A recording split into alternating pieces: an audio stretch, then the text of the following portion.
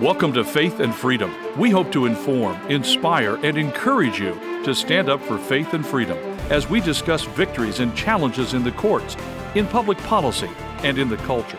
Faith and Freedom is brought to you by Liberty Counsel, a litigation, education, and policy organization. Join us now as we address the latest cultural issues across America and around the world.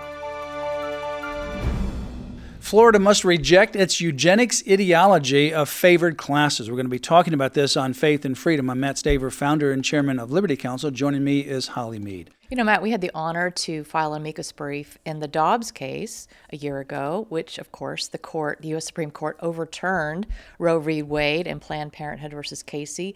That was a tremendous day and a tremendous honor to be able to file, and I believe the court actually referred to our the court amicus referred. brief. There were over 200 amicus briefs that were filed in that case, and the court only cited to a couple, and ours was one of those cases. Because basically our brief says that abortion is racist. Well, our brief, that's the whole point of it, and we're asking the U.S. Supreme Court in that brief, as well as we're doing the same thing now at the Florida Supreme Court, to reject its eugenic racist past history where they have put a seal of approval on abortion. And so what we have done in the Florida Supreme Court is file a brief on behalf of the Frederick Douglass Foundation, the National Hispanic Christian Leadership Conference, and some other African American, Hispanic, and disability organizations in Florida with regards to this issue that's before the Florida Supreme Court, which is a 15-week abortion ban. We're asking the court to not only uphold it, but to reverse its 1989 decision that goes back in the name of NRATW that made Florida as liberal, if not more liberal, than Roe versus Wade. So in our brief, we trace the history of abortion from its early founding in this country. And our brief says very clearly that abortion is the modern-day offspring of eugenics. We go on to say that the procedure is in direct conflict with Florida's constitutional guarantees to life and liberty, and that House Bill 5, which is the 15-week abortion ban, furthers Florida's compelling interest in ensuring that the rights guaranteed by the Florida Constitution extend to all of its citizens, not just the born.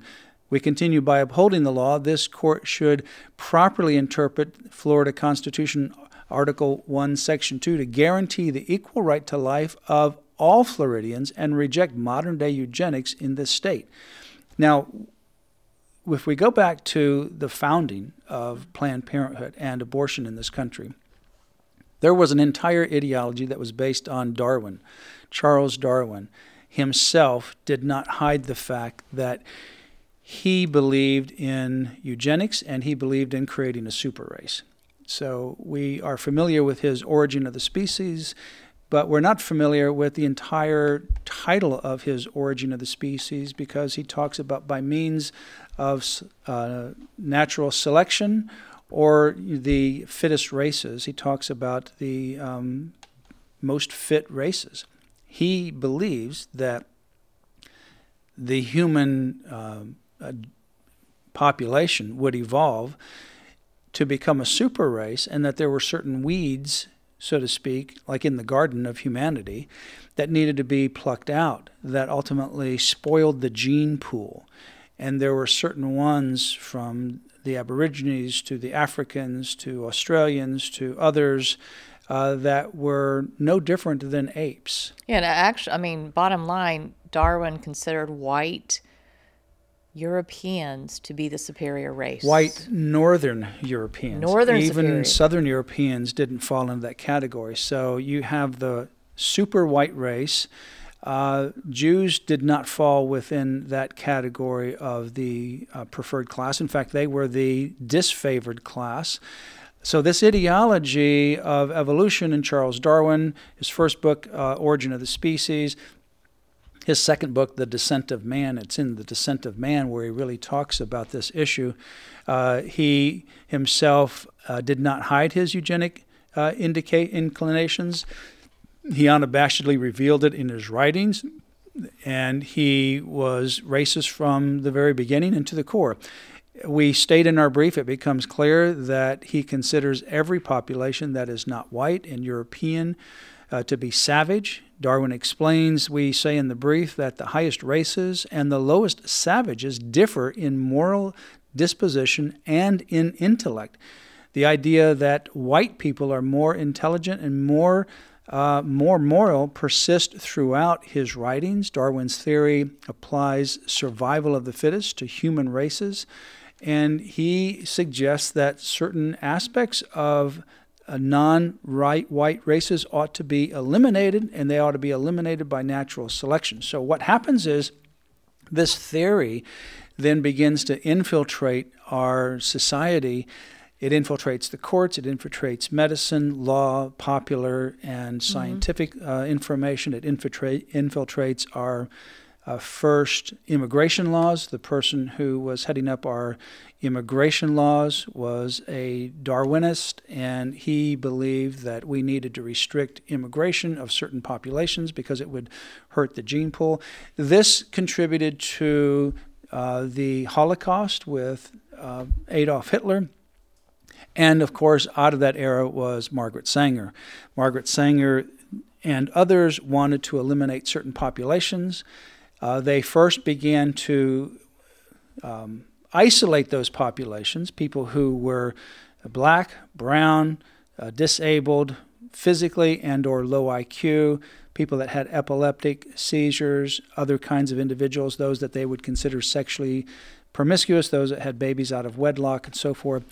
They then physically restrained them in places and kept them against their will so that they would not be able to procreate. One of them was in Lynchburg, Virginia, Carrie Buck. That case went all the way to the U.S. Supreme Court, and in 1927, the U.S. Supreme Court, with its eugenist justice, whose father was a eugenist at Harvard Medical School, he wrote the decision, very short decision, and said, quote, 3 generations of imbeciles are enough, meaning the Commonwealth of Virginia, they have put up with 3 generations of yours, Carrie Buck, you, your child, and your mother. And consequently, you all have low IQs. You're, quote, imbeciles. They gave them the name imbeciles. That wasn't true in reality. The testing was flawed. But they said, they put up with you enough. They are done with your low intellect, and so they can force you to be sterilized. And so she was forcibly sterilized in Lynchburg, Virginia. She was forcibly sterilized against her will. The problem, however, is it's very expensive and it's time-consuming to put these people in these sanitariums where they have to be kept until they're past procreating age. So they move from that to the Carrie Buck. Let's forcefully sterilize them. It's quicker. We can do it on a much bigger scale, and we don't have to spend as much money. So that's Carrie Buck. That's the Supreme Court. Then they move from forcing them to stay in these sanitariums to forcibly sterilizing them to birth control, which is Margaret Sanger, where she comes in on the birth control, and then from that to abortion. You know, it's interesting, not surprising, but interesting that all these radical activists that are screaming up and down about this is racist, everything you do is racist, the white race thinks you're superior, et cetera, but yet they don't stop and connect the dots to what's happening. I mean, Planned Parenthood, which commits 40% of abortions in the United States, has located 86% of those facilities in or near minority neighborhoods. That's black and brown neighborhoods, so they can eliminate those populations. Yeah, the largest abortion facility in the United States is Planned Parenthood in Texas, and it's located right in the middle of a Hispanic and an African-American neighborhood. That sounds racist to me. Why aren't they screaming about that? Why aren't they? And they've done that intentionally with their birth control. She says, for example, they did it with birth control. They've done it with their abortion, now birth control and abortion. She says, quote, more children from the fit and less from the unfit. That is the chief aim of birth control. That's Margaret Sanger. She talked about Superman is the aim of birth control. That's a quote from her. She once gave a talk to the KKK to ask to help promote the so-called, quote, Negro Project, close quote.